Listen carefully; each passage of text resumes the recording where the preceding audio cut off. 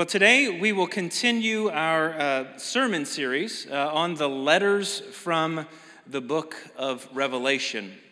We do have two readings this morning. The first one comes from the Gospel according to Matthew, and then the second one, of course, will be that letter from the book of Revelation. The words are not going to be on the screens. The reason for this is just to invite you to allow the Word of God to be read over you, to be read to you, thinking about how the early Christians, when they gathered together, they didn't have their own copies of the Scriptures. They would gather hungry to hear that Word, and they would come and they would sit and they would breathe it in like the air. So let us listen now. These are the words of the Lord Jesus from the Gospel according to Matthew. Do not judge so that you won't be judged. For you will be judged by the same standard with which you judge others, and you will be measured by the same measure you use. Why do you look at the splinter in your brother's eye, but don't notice the beam of wood in your own eye? Or how can you say to your brother, let me take the splinter out of your eye, and look, there's a beam of wood in your own eye? You hypocrite. First take the beam of wood out of your own eye, and then you will see clearly to take the splinter out of your brother's eye. Do not give what is holy to dogs, or toss your pearls before pigs, or they will trample them under their feet, turn and tear you to pieces. Our second reading is the third letter in the book of Revelation. It's in chapter 2, reading verses 12 through 17. These are the words of the risen Jesus within the vision given to the Apostle John on the island of Patmos. Write to the angel of the church in Pergamum, thus says the one who has the sharp, double-edged sword. I know where you live, where Satan's throne is, yet you are holding on to my name and did not deny your faith in me, even in the days of Antipas, my faithful witness who was put to death among you, where Satan lives. But I do have a few things against you. You have some there who hold to the teaching of Balaam, who taught Balak to place a stumbling block in front of the Israelites, to eat meat sacrificed to idols, and to commit sexual immorality. In the same way, you also have those who hold to the teaching of the Nicolaitans. So repent, otherwise I will come to you quickly and fight against them with the sword of my mouth. Let anyone who has ears to hear listen to what the Spirit says to the churches. To the one who conquers, I will give you some of the hidden manna. I will also give him a white stone, and on the stone a new name is inscribed that no one knows except the one who receives it. This is the word of the Lord. Thanks be to God. Thank you, brother. Well, good morning. We are, as Everett pointed out, in our third letter in the book of Revelation. And the letter itself is interesting. Bit of a tone change from the letters to Ephesus and Smyrna. To give you a little bit of a heads up, I don't know if the letter to Pergamum could be written today. I think its writer might well be canceled by a culture that is going to have a hard time with it.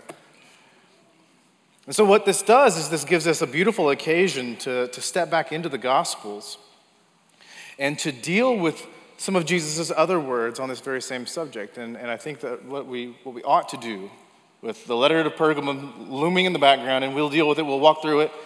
But I want to explore for a while Matthew 7, the final chapter of the great Sermon on the Mount, and this famous phrase, don't judge,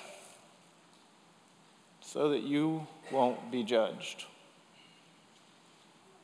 That phrase is employed in many different ways. Sometimes it's a way of trying to get people off our own back.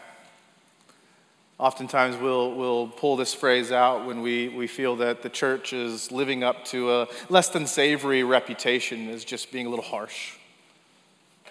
We have to grapple with what is Jesus actually calling us to. Don't judge so that you won't be judged. And I think as maybe a helpful way of teasing out the complexity that this statement brings, I have here what's known as it's a little paper that was put out by an organization known as the Center for Faith, Sexuality, and Gender. And I believe these guys are in the Idaho area. Its main writer is. Anyway, it doesn't matter. This is an organization where they bring in serious scholarship, both Christian and non-Christian, to explore contemporary questions of human sexuality. And they've put out this paper as a gift to churches saying, doesn't matter if you live on the West Coast, the East Coast, or somewhere in between, you're going to have to deal with some of these issues very seriously very soon. Sooner than you would think, or many of you have been dealing with them for maybe even decades. But this particular paper is titled Guidance for Churches on Membership, Baptism, Communion, Service, and Leadership for Trans People, taking up the issue of transgenderism in the church. And I'm just going to read you a couple of lines to illustrate the complexity of that statement. So most of the paper is setting up the problem and helping you understand things that you may think are simpler than they are, but as it tends to be, when you get into it, things become rather complex. But here's one statement from this paper's writer, and this is something that he wants churches to understand. And so suspend your agreement or disagreement for a little bit because I'm reading it out of context, but I just need you to hear it. He says, experiencing gender dysphoria is not a sin. That is, feeling an unwanted sense of distress over your biological sex is not a sin. It is not a sin to suffer from a psychological condition. What we do with this experience could lead to sin, but the experience itself is not sin. Therefore, I see no biblical reason for withholding membership, baptism, or other church practices from someone simply because they experience gender dysphoria. Okay? He says on another page, goes headlong into the question of pronouns. Everyone loves a good conversation about pronouns. So again, written to churches. By the way, the authors of this paper, the contributors of this paper, are altogether Orthodox, conservative Christians. But they're bringing in a lot of research and they're asking complicated questions so that we can, as a family of faith, handle this as best as possible. He says this. He says, another question with potential ethical implications is whether Christians should use a trans person's pronouns and chosen name. In other words, if a biological male identifies as female, should you use the name they've chosen for themselves or their birth name? And which pronouns should you use? The set that matches their biological sex, in this case, he, him, or the one that matches their gender identity, in this case, she, her? Or what if a trans person identifies with they, them pronouns rather than he, him, or she, her? Is that okay? Is it even grammatically correct? And what about other recently minted pronouns like they or here? These are tough questions, and committed Christians disagree on what to do. And before I read the next few lines, I would bet my left arm that there is anything but uniform agreement in this room as to how to handle that question. There is a wide multitude in a room of people who love Jesus on how to address this particular issue. What does it look like to not judge so that we won't be judged? He continues, some say that it's a lie to use a person's pronoun that doesn't reflect their biological sex. Others say that using their pronouns is an act of Christian hospitality, meeting another person where they're at, even if you disagree. I discuss this issue at length in my book and have come to believe that in most situations it would be better for Christians to use someone's chosen pronouns and especially their name. Now again, none of us have the right to agree or disagree with him because we haven't read everything else that he said. But those few snippets out of this lengthy paper, which is a distillation of piles of research, illustrate the complexity of that statement. What does it mean to not judge? Well, The reason that I think that the letter to the church in Pergamum would be difficult to write today is because it hits us square between the eyes with the question of, what does it mean to be tolerant? What does it mean to be tolerant? Tolerance is something every one of us has a thought about. For many of us, it's a deeply personal thing. It may be personal to us because we have felt that some have been intolerant to us. It may be personal to us because some has been intolerant to one we love. It may be personal to us because we've seen tolerance run amok, lead to the destruction of someone we love. It's extremely relevant. It's a question that is constantly being messed with, and it's one that makes all of us, I think if we're quite honest, kind of nervous. Makes us kind of nervous. But while we kind of hold off landing the plane there, let's just remind ourselves that it's fine that you and I don't have this worked out perfectly and that we are going to make mistakes. Because one of the things that the letter to the church in Pergamum reminds us right off the bat is that Jesus is the perfect judge. You and I will often fail to see things clearly. You and I will often think we know what's going on when we don't. But there is one resounding feature of the letters to the churches in Revelation. It's that Jesus knows, he sees it clearly, and his judgment will be right.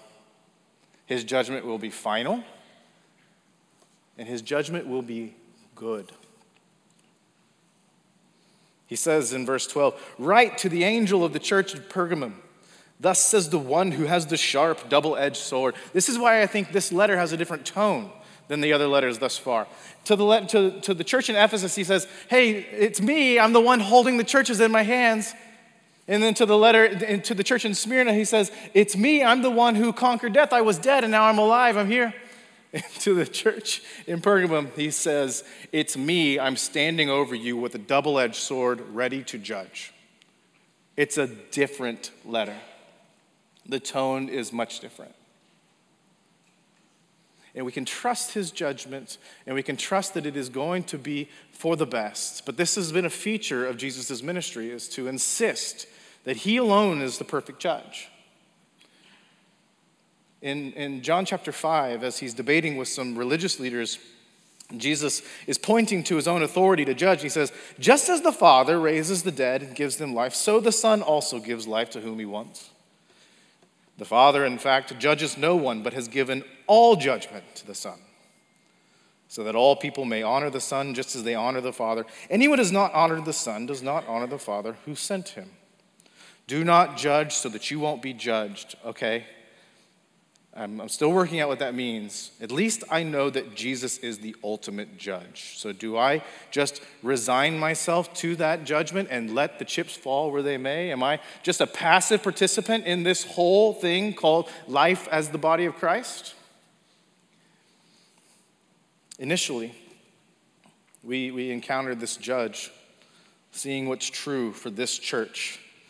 And we have to remind ourselves that as we reverse engineer his commendation, the positive side of his message to the church in Pergamum, we understand something that Jesus values. He says, when there's external opposition, what does it require? It requires your faithfulness. External opposition from without, opposition from the world requires a faithful response, and that's what he commends. He says this, he says, "I know where you live, where Satan's throne is." Now that's a charged statement. It's not like, "I know where you live and I'm going to come get you." He's like, "I know where you live and I know it's hard." What is Satan's throne? Pergamum had a strong reputation in the ancient world. One thing it was known for is it had the second largest library in the ancient world. Alexandria, of course, had the big famous one. But Pergamum, in this time period, had a library of 200,000 scrolls, I guess, I don't know, copies of stuff. An incredible library. But it was not just like an educational center. It was a place of religious pilgrimage. So they had all these temples. It was one of the most religiously ornate places in Asia Minor. And they look at this and it's like, okay, as a Christian living in this time, there's the temple up there to Demeter, the agricultural god. There's a temple to Zeus, the god of all gods. There's a temple to, or actually it's like a whole complex, a healing complex, to the god Asclepius, who is famous for being the one that can just heal, offer miraculous healings. So I can take care of my crops. I can worry about a lot of things in terms of demons with this god, and I can take care of my health. We have the goddess of wisdom and war, Athena. We have temples over here. Pergamum was known as being the first place in Asia Minor, modern-day Turkey, to erect a temple to the Emperor Trajan, which would then morph into what became known as the imperial cult. You see, over time, as the Roman emperors became known as Caesars, they started to take on divinity. At least that's what they felt, and that's what their adherents felt. And so the part of being a citizen of the Roman Empire is that we would have places of worship to worship the imperial cult, and you would offer sacrifices and burn incense. So you're a Christian in Pergamum. You follow the Jesus who makes the rain fall on the just and unjust, and yet there is this incredible cultural pressure to go worship the god Demeter. You know who it is that makes war and makes peace, ultimately, finally, and yet there's the temple to Athena. You know that Jesus is God over any other so-called gods, and yet there's Zeus standing triumphantly over an incredible pressure to conform. Jesus was not the first being in the ancient world to take on the title Lord and Savior. He stole that from Caesar. And I think he does a better job of it than Caesar.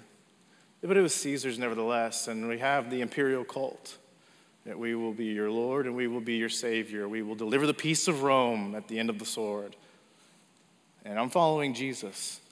And if you are a Christian in first century Pergamum, to follow Jesus well costs you something. It costs Antipas his life, the only named martyr in Revelation. I know where you live, where Satan's throne is, yet you are holding on to my name and did not deny your faith in me, even in the days of Antipas, your brother, my faithful witness, who was put to death among you where Satan lives.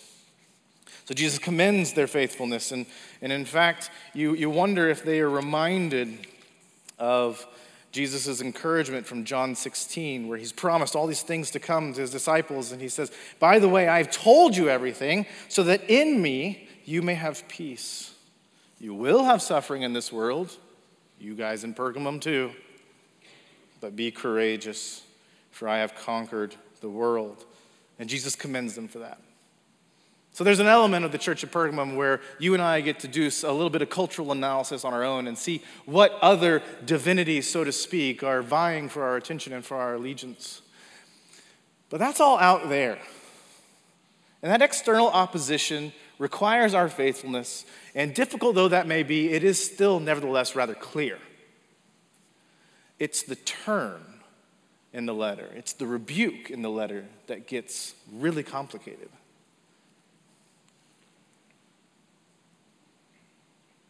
He says in Revelation 2:14, but I have a few things against you. You have some there who hold to the teaching of Balaam, who taught Balak to place a stumbling block in front of the Israelites, to eat meat sacrificed to idols and to commit sexual immorality. So those names are likely familiar, but maybe you haven't read the story in a lot of time. I don't know how many of us are doing our daily devotions out of the book of Numbers, but Balaam was a prophet for hire. As the Israelites were coming around the bottom of the south end of the Dead Sea and coming up on the eastern shore along the mountain ridges there, and they were going to cross over the River Jordan. There's this king in Moab who hears that these guys are just running roughshod through all the other kingdoms over here, and we need to get a prophet to go and curse the Israelites so that it's not going to happen to us here in Moab.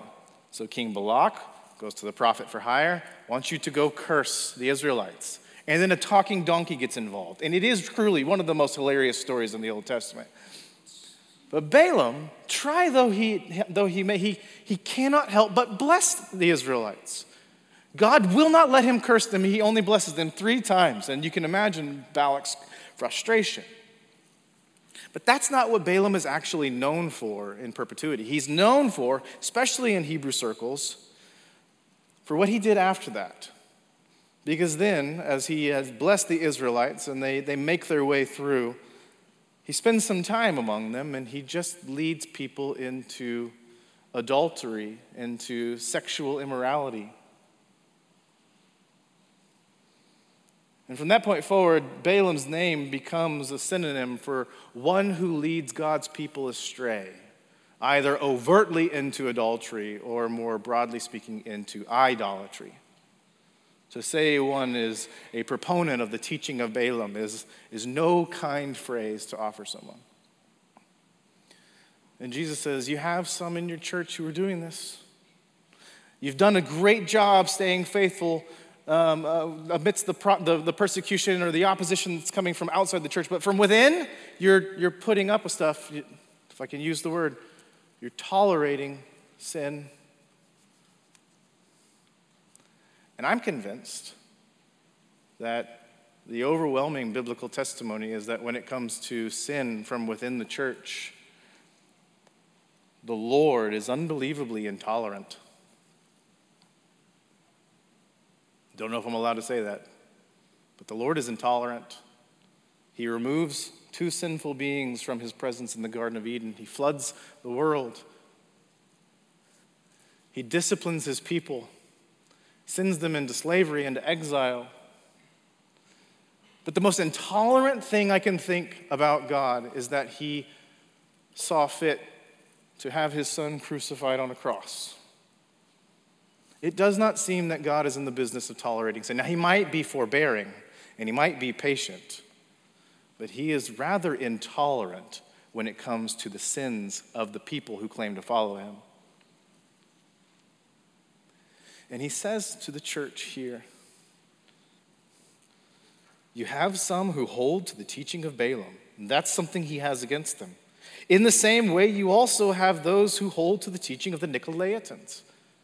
That group came up in the letter to the church at Ephesus. We don't quite know what they taught. One thing that we can safely conclude, whether this group of teachers who follow after the ways of Balaam are literally leading people into adultery, or more broadly speaking, leading them into idolatry, it seems that this group of teachers from within the church of Pergamum is leading the people astray and making them look more and more like those out there, like the world, and not like Christ.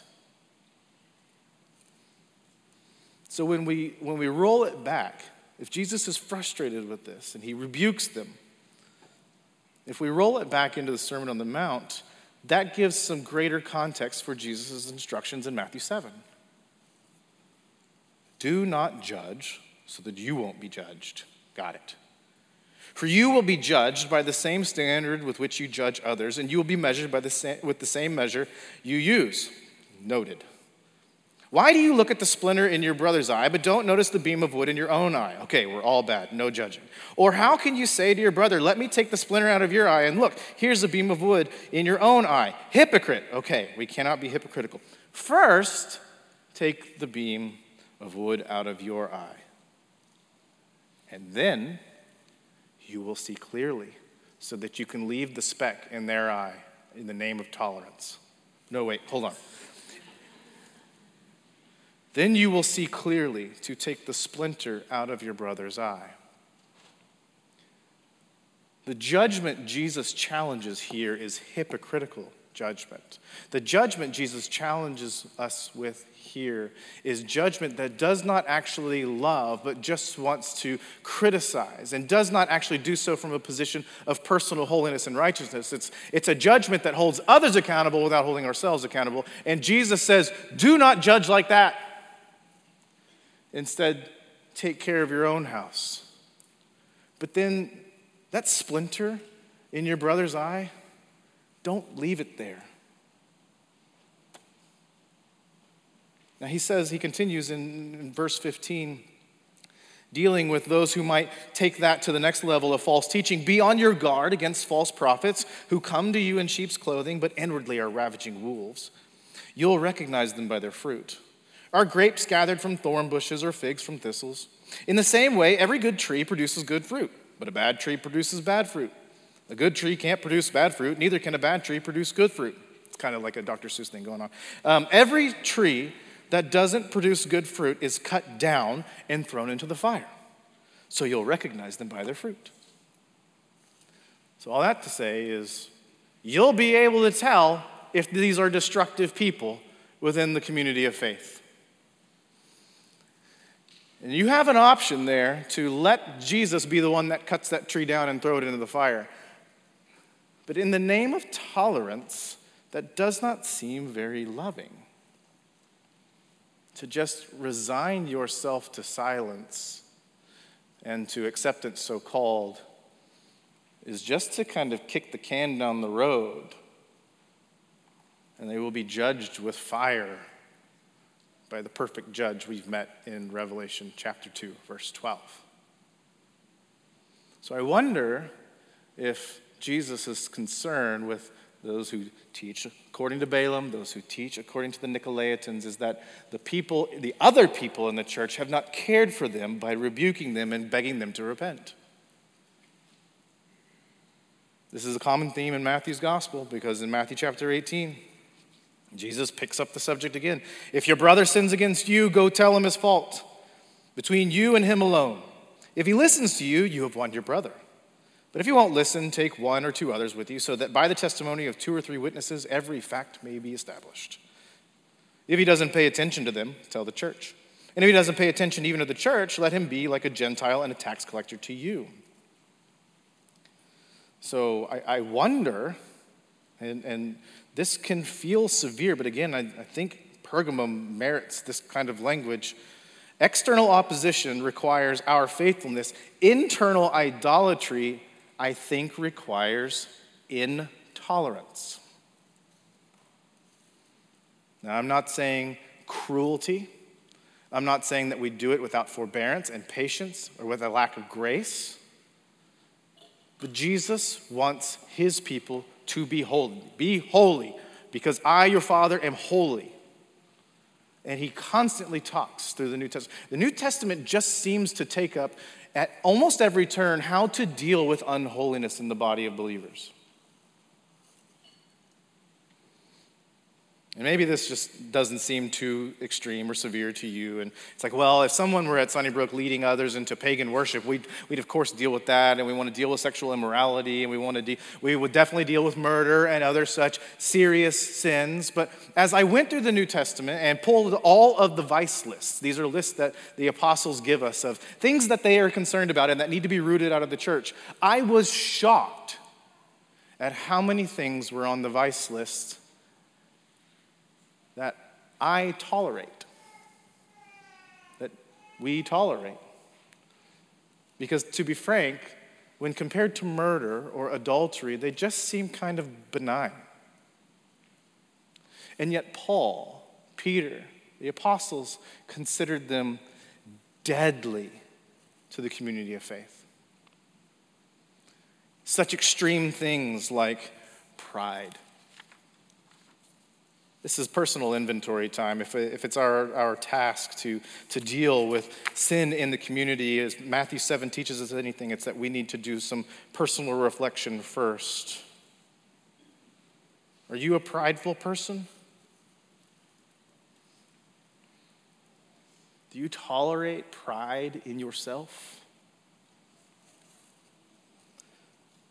Licentiousness, which is just a fun way of saying, yeah, I know that's true, and I know that I'm not supposed to, but I'm going to anyway. Like, God will be fine. We'll sort this one out later. Licentiousness. Do you make excuses for yourself? Do you excuse others? Are you an envious or a jealous person? Paul considers that a matter of deep concern. Are you a quarrelsome person? Another thing that Paul's very concerned with. especially given his love and obsession for the unity of the church. Are you a quarrelsome person? Do you tolerate anger in yourself?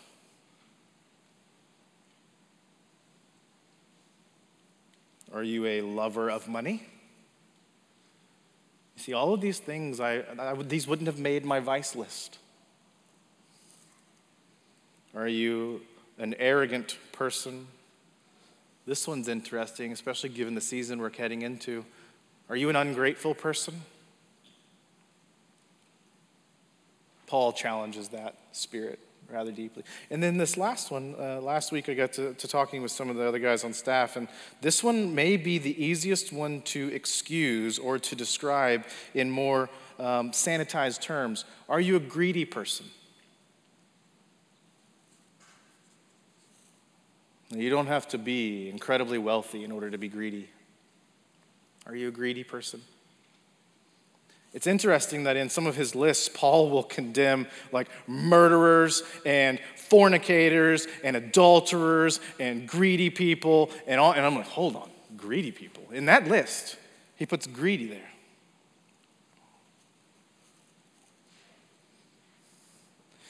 You see, what I worry about is that I don't teach whatever Balaam taught, and I'm pretty sure I've never taught what the Nicolaitans taught, but these things slip in, and I wonder how easy it is for not only me to be okay with them in me, but for you to tolerate them in me.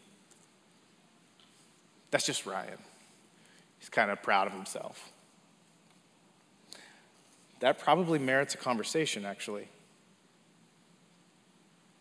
And complicated though that conversation may be, I believe it is born out of love and ought to be done in love, as we'll see here in just a second. But one of the reasons that I'm really concerned that some of these more benign-looking sins are just left untreated and undealt with is because sin has a tendency to snowball and to slide. And you can see with some degree of consistency this pattern that happens in people's lives. And so this is the simplest I've been able to kind of boil it down. But if you go to that next slide, today we will tolerate certain sins.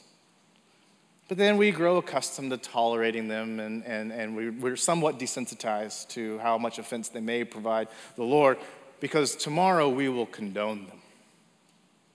First we put up with them, and then we're okay with them. But then soon enough, we will celebrate them. I see this all the time.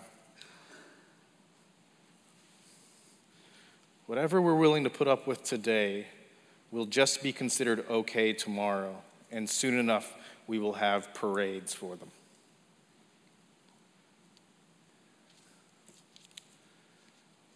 In a span of 500 years, some scientific naturalists and those who had large economic interests in designing things a certain way created the modern concept of race.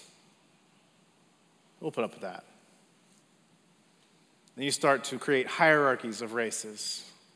We'll put up with it until we condone it, until soon enough we're celebrating massive economies that are built on the back of forced labor, creating categories of human and subhuman, totally demeaning the image of God in mankind. Because we tolerate until we condone, until we celebrate.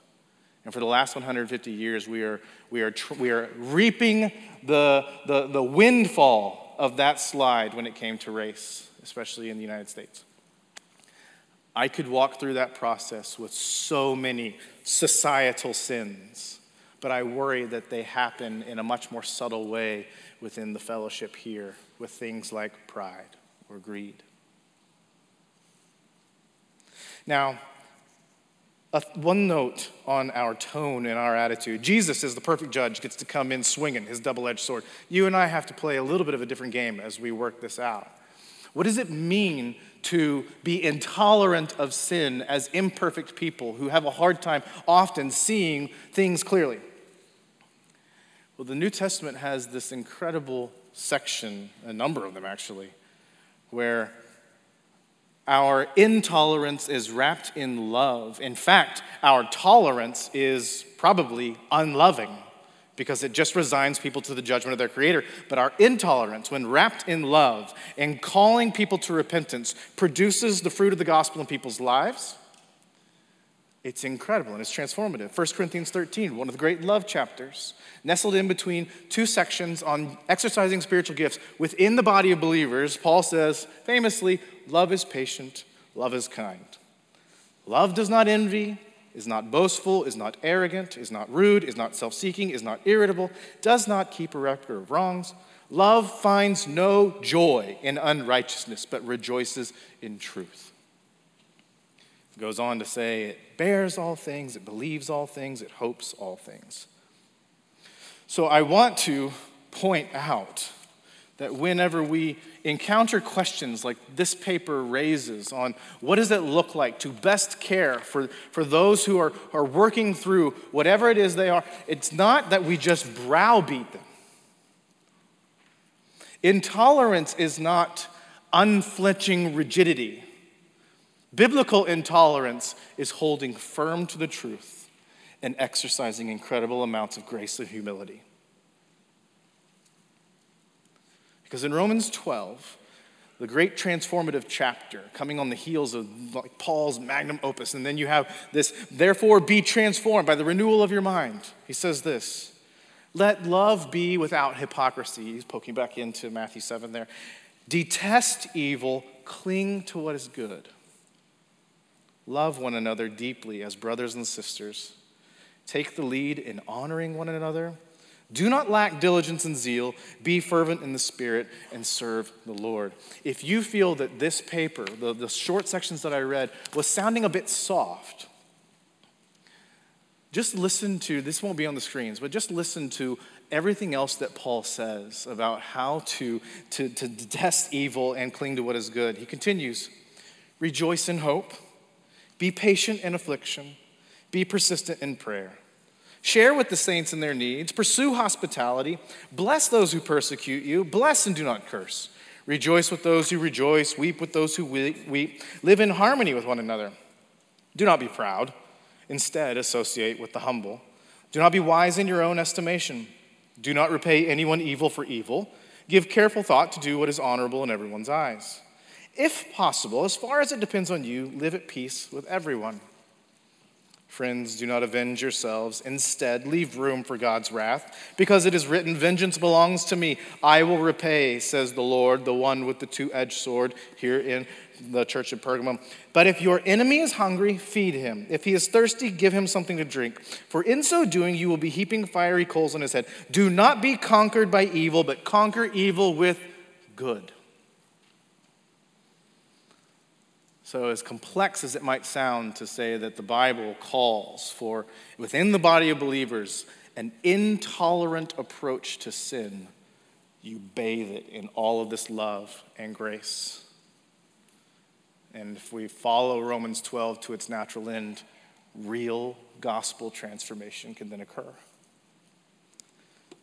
And finally, Jesus rewards the faithful and he will judge the faithless. In Revelation 2, 16 and 17, Jesus says, therefore repent, otherwise I will come to you quickly and fight against them with the sword of my mouth. He doesn't say that he's going to fight against the church. He says he's going to fight against the false teachers. It's like Jesus is saying, in effect, if you won't do Matthew 18 church discipline well, I'll come do it for you. Which again sounds kind of hateful to just serve someone up like that to this kind of judge who will get it right. But man, what if we had called them to repent? Let anyone who has ears to hear listen to what the Spirit says to the churches. To the one who conquers, I will give some of the hidden manna. I will also give him a white stone, and on that stone a new name that is inscribed that no one knows except the one who receives it. It sounds a lot like in Matthew 25, Jesus says several times to his faithful servants who have done what is right in his absence, well done, my good and faithful servant. You were faithful over little, I will now make you in charge over much. And John Chrysostom, the 4th century preacher, famous, his name actually means John the Golden-Tongued. So I always kind of say it's like the 4th century version of Drew Moss. John Chrysostom, dealing with the church's need to tackle these little things. for the overall benefit of the body. He says, faithfulness in little things is a big thing. Amen.